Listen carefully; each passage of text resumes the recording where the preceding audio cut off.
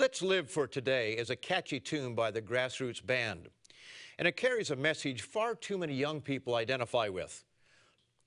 We were never meant to worry the way that people do. We'll take it nice and easy and use my simple plan. We'll take the most from living, have pleasure while we can. The concept of live for today and forget about tomorrow permeates much of youth culture. It is the nihilistic refrain of meaninglessness. It is the natural outcome of evolutionary theory, which for most people is a replacement for God. And without a creator, there is no purpose, no greater cause, no hope beyond this physical, animalistic existence. So grab all the pleasure you can. But is this truly the way to live your life? Is it the way that produces the greatest happiness? Is a meaningless existence truly fulfilling?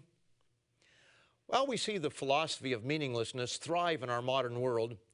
Hu Jintao and other Chinese leaders are placing spirituality as a high priority in the new China.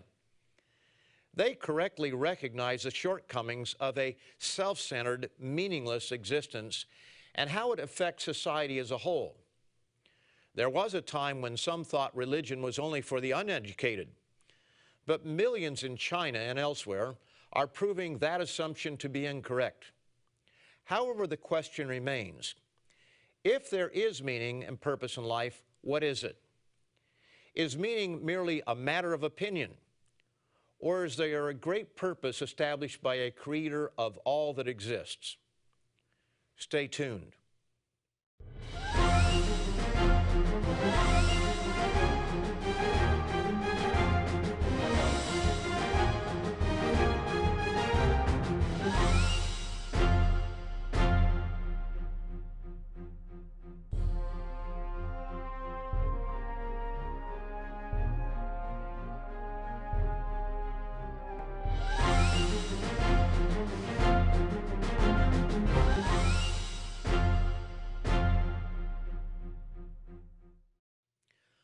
Welcome to Tomorrow's World, where we hold out hope for the future, a hope far beyond one's imagination.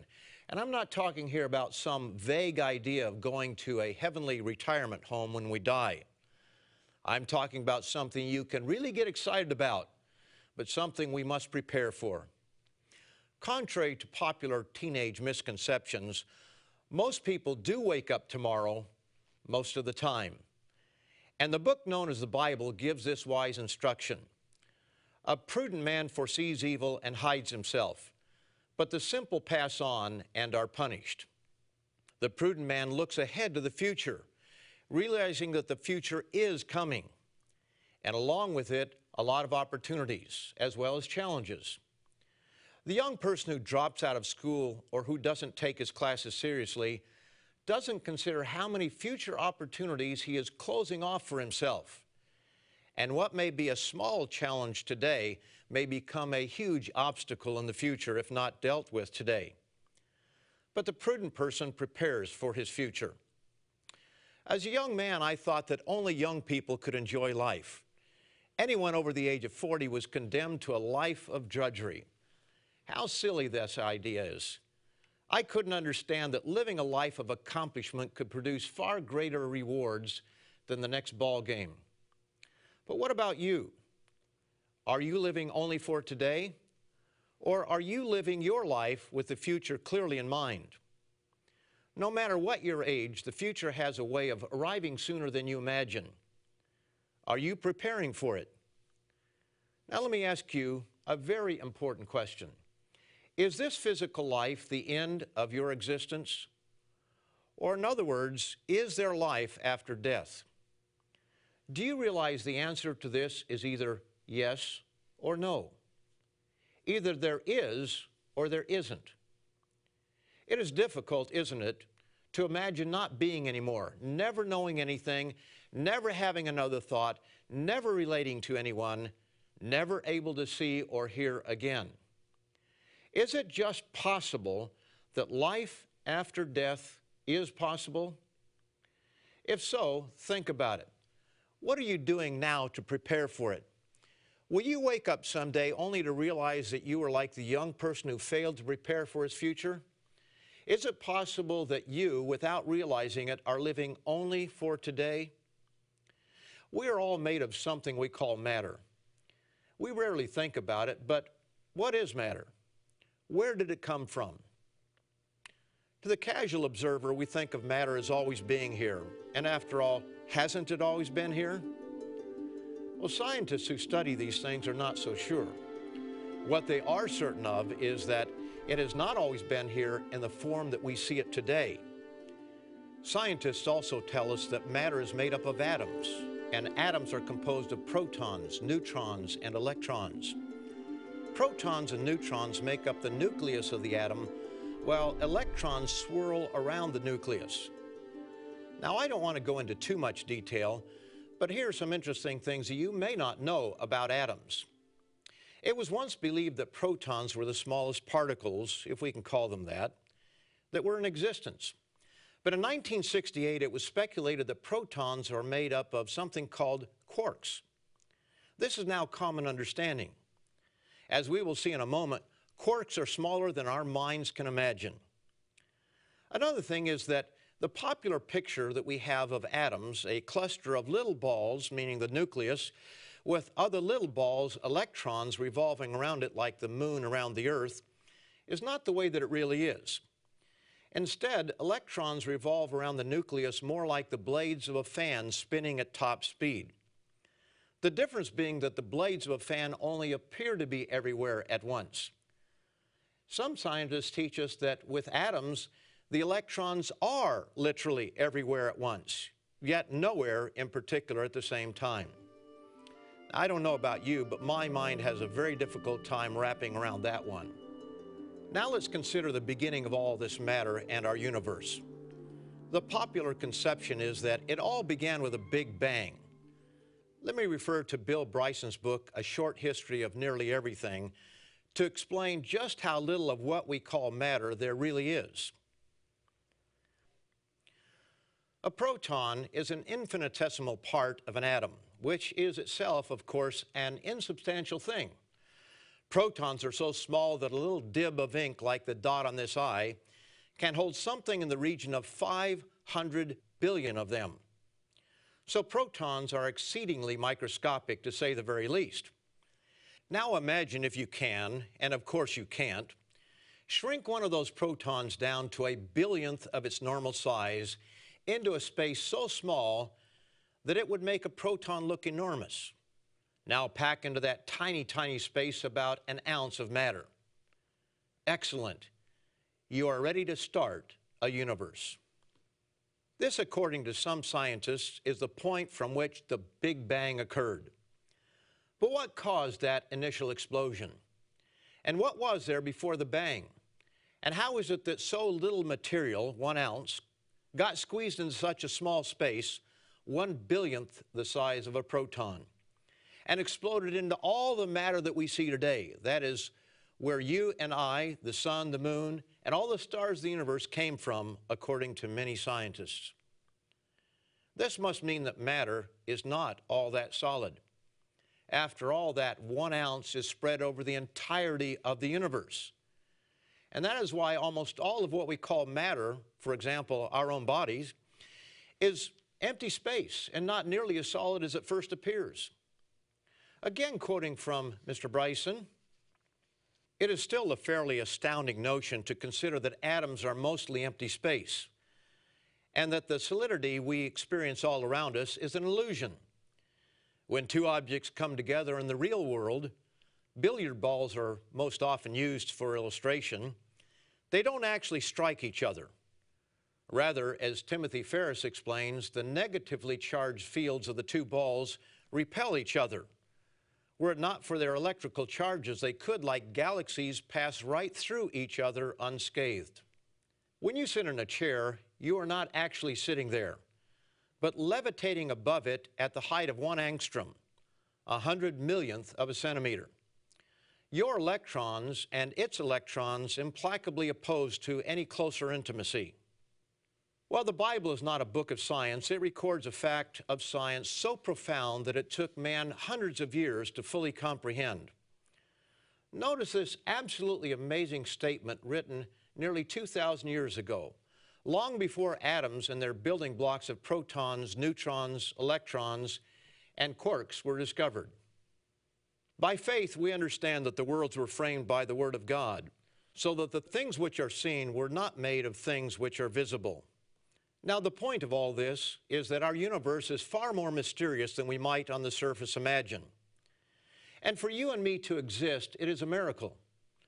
Everything we know about the elements of the earth, laws such as gravity and the balance of all things, should never be taken for granted. Here's what Bryson tells us about just a very few of the things that had to happen just right for us to even be here and for our universe to exist. What is extraordinary from our point of view is how well it turned out for us. If the universe had formed just a tiny bit differently, if gravity were fractionally stronger or weaker, if the expansion had proceeded just a little more slowly or swiftly, then there might never have been stable elements to make you and me and the ground we stand on. If you would like to discover more about how this topic impacts your life, visit us online at www.lcgcanada.org to read our featured literature free of charge.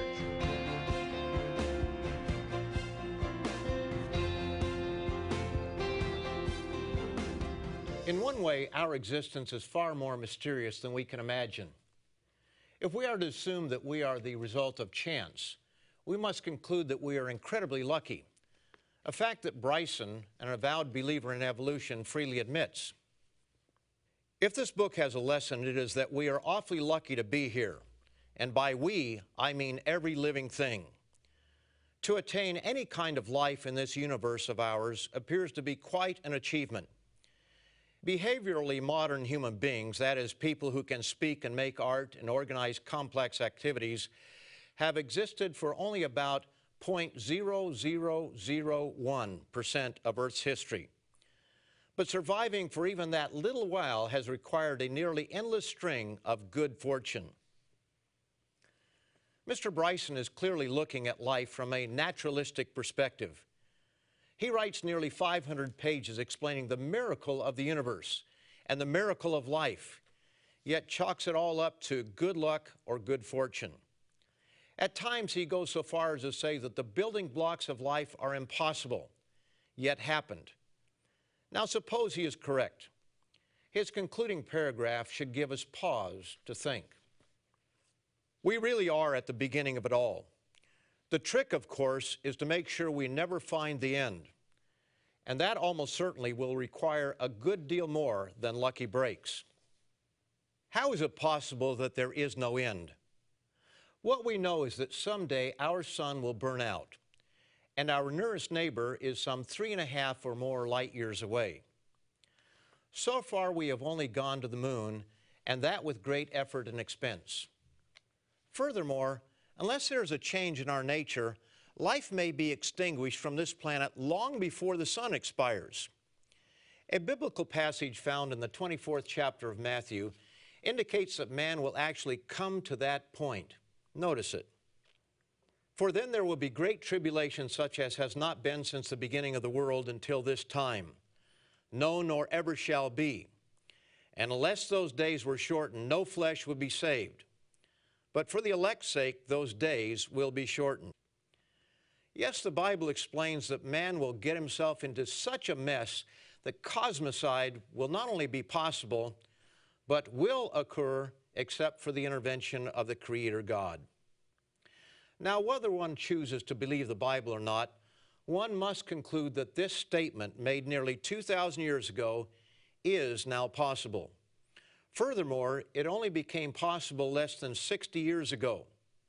Who could have imagined the power of the atom in 30 A.D.? Now, as Bryson says, we really are at the beginning of it all. The trick, of course, is to make sure we never find the end. Yet, why not? If you are only here for an instant, what difference does it make whether life on this planet lasts or comes to an abrupt end? If there is no life beyond the grave, you will never know what happened, and neither will anyone else. Whatever temporary pleasures one has today are meaningless, In that case, perhaps the grassroots band is right, live for today. But what if they are wrong? The same book that tells us the things which are seen were not made of things which are visible. It also tells us that there truly is the possibility of life after death. Now, either there is or there isn't. There is no in-between. And if the few short years that we have on this physical flesh are all that there is, we may well follow the youthful refrain of meaninglessness. Or as the Apostle Paul puts it, if in the manner of men I have fought with beasts at Ephesus, what advantage is it to me? If the dead do not rise, let us eat and drink, for tomorrow we die. While numerous religions teach that there is life after death, biblical Christianity offers a valid explanation of the means to eternal life. And the true account of this is far more interesting than most people can imagine. As we have seen, the beginning of matter is a remarkable thing, not likely to happen by mere chance. As Bryson believes, and he is not alone in this opinion, if this book has a lesson, it is that we are awfully lucky to be here. To attain any kind of life in this universe of ours appears to be quite an achievement. So one must wonder, did all this happen as a grand accident?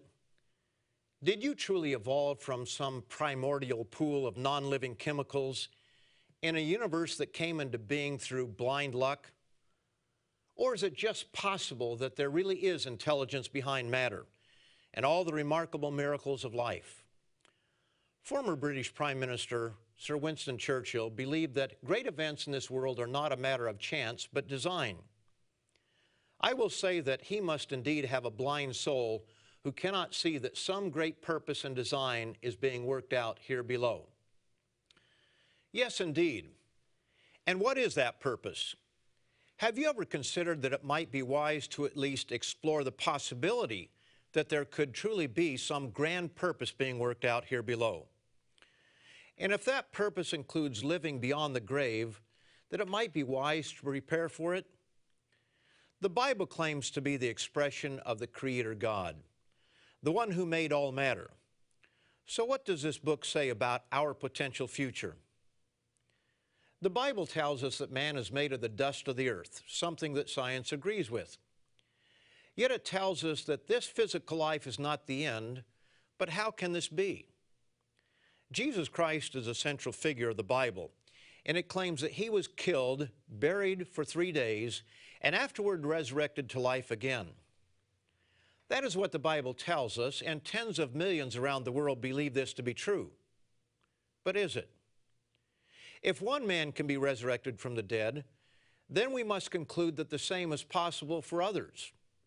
And this is another claim of the Bible. But again, is this true? Either it is or it isn't. So what evidence do we have nearly 2,000 years later that Jesus was resurrected from the dead to inherit eternal life? Just because tens or even hundreds of millions of people believe it does not make it so. We don't want to follow the crowd in an elaborate lie, but neither should we reject something so important without looking at the facts. During the remainder of this program, we're going to consider 2 facts of history related to the resurrection of Jesus Christ.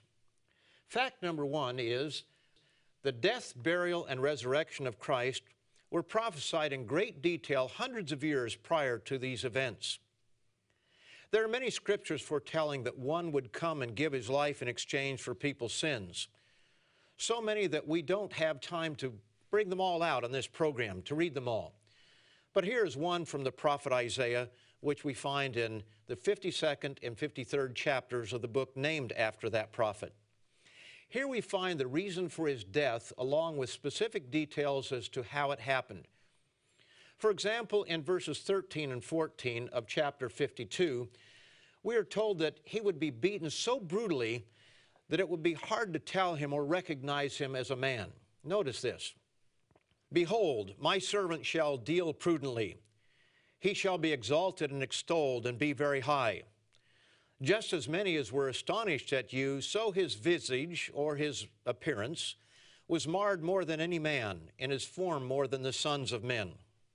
Now notice this detail in the next verse. So shall he sprinkle many nations. What does this mean? In what way could he sprinkle many nations? Why would he do so, and for what purpose? The why is found in the next chapter. Surely he has borne our griefs, in other words, our sicknesses, and carried our sorrows or our pains. Yet we esteemed him stricken, smitten by God, and afflicted. But he was wounded for our transgressions. He was bruised for our iniquities or our sins. The chastisement for our peace was upon him, and by his stripes we are healed. The scripture goes on to explain what our attitude would be and how God would lay on him the sins of us all. It also shows how he would take this upon himself voluntarily and humbly. All we like sheep have gone astray. We have turned every one to his own way, and the Lord has laid on him the iniquity of us all. He was oppressed and he was afflicted, yet he opened not his mouth. He was led as a lamb to the slaughter, and as a sheep before its shearers is silent, so he opened not his mouth. For he was cut off from the land of the living. For the transgressions of my people he was stricken. Now this is an amazing thing. How could one man do such a thing? How could the beating and murder of someone pay the penalty for my sins and for your sins? For example, if I break a law and am fined a heavy fine by the magistrate, it is possible that someone else, perhaps a friend or relative, could step up to the bench and pay the fine for me. It is even theoretically possible, though not likely to happen in this world, that someone would go to jail in my place or even suffer the death penalty in my place. But in the latter case, he could only do it one time. It would be the exchange of one life for another, a one-time equal swap. Remarkably, this prophecy was made nearly 700 years prior to the reported death and resurrection of one who claimed to fulfill the prophecy. Furthermore, a scroll with this prophecy in it is dated 1 or 2 centuries prior to Jesus Christ. And further still, we come to a second remarkable fact of history. There were eyewitness accounts confirming that a man named Jesus was a great prophet, that he performed many indisputable miracles, and that he was taken and crucified according to the details of many earlier prophecies. As the Apostle Paul explains in 1 Corinthians, the 15th chapter, "For I delivered to you first of all that which I also received, that Christ died for our sins according to the Scriptures, and that he was buried, and that he rose again the third day according to the Scriptures, and that he was seen by Cephas, then by the 12. After that he was seen by over 500 brethren at once, of whom the greater part remain to the present, but some have fallen asleep. After that he was seen by James, then by all the apostles. Then last of all he was seen by me also, as by one born out of due time." Now all of this is interesting, but is it proof? After all, there are at least a few people, perhaps numbering in the dozens, maybe even the hundreds, I really don't know how many, who claim to have seen Elvis Presley alive after his death. So the fact that some few hundred people claim to have seen Jesus alive after his death is not proof of itself.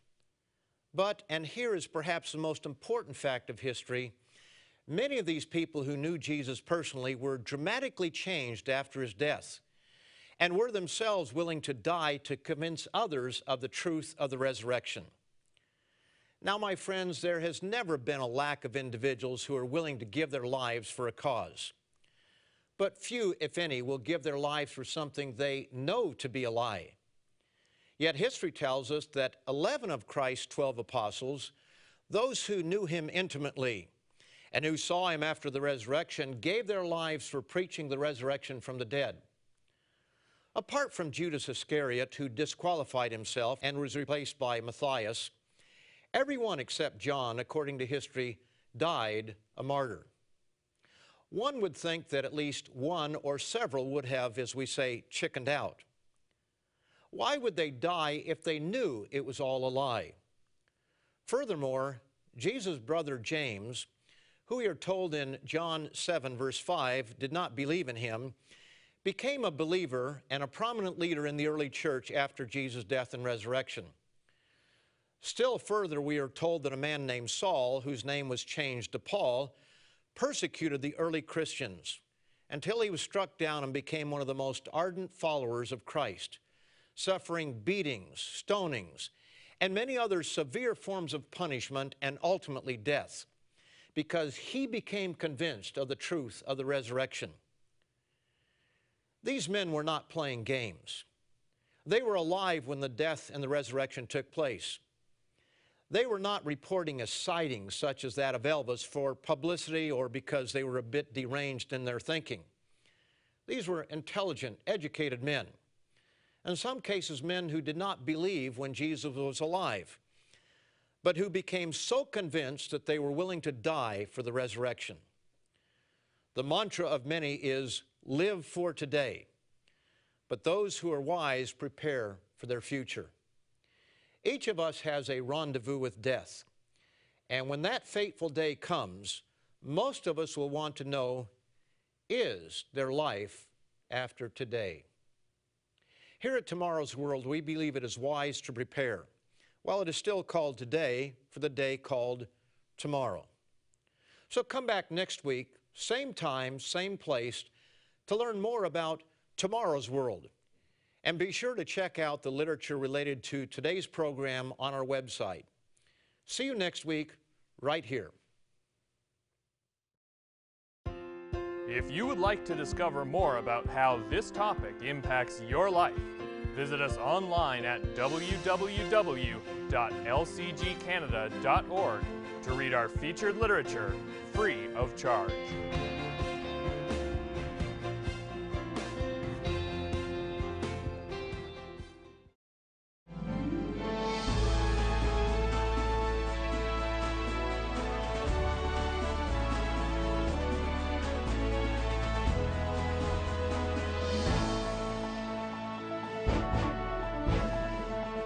The preceding program is produced by the Living Church of God.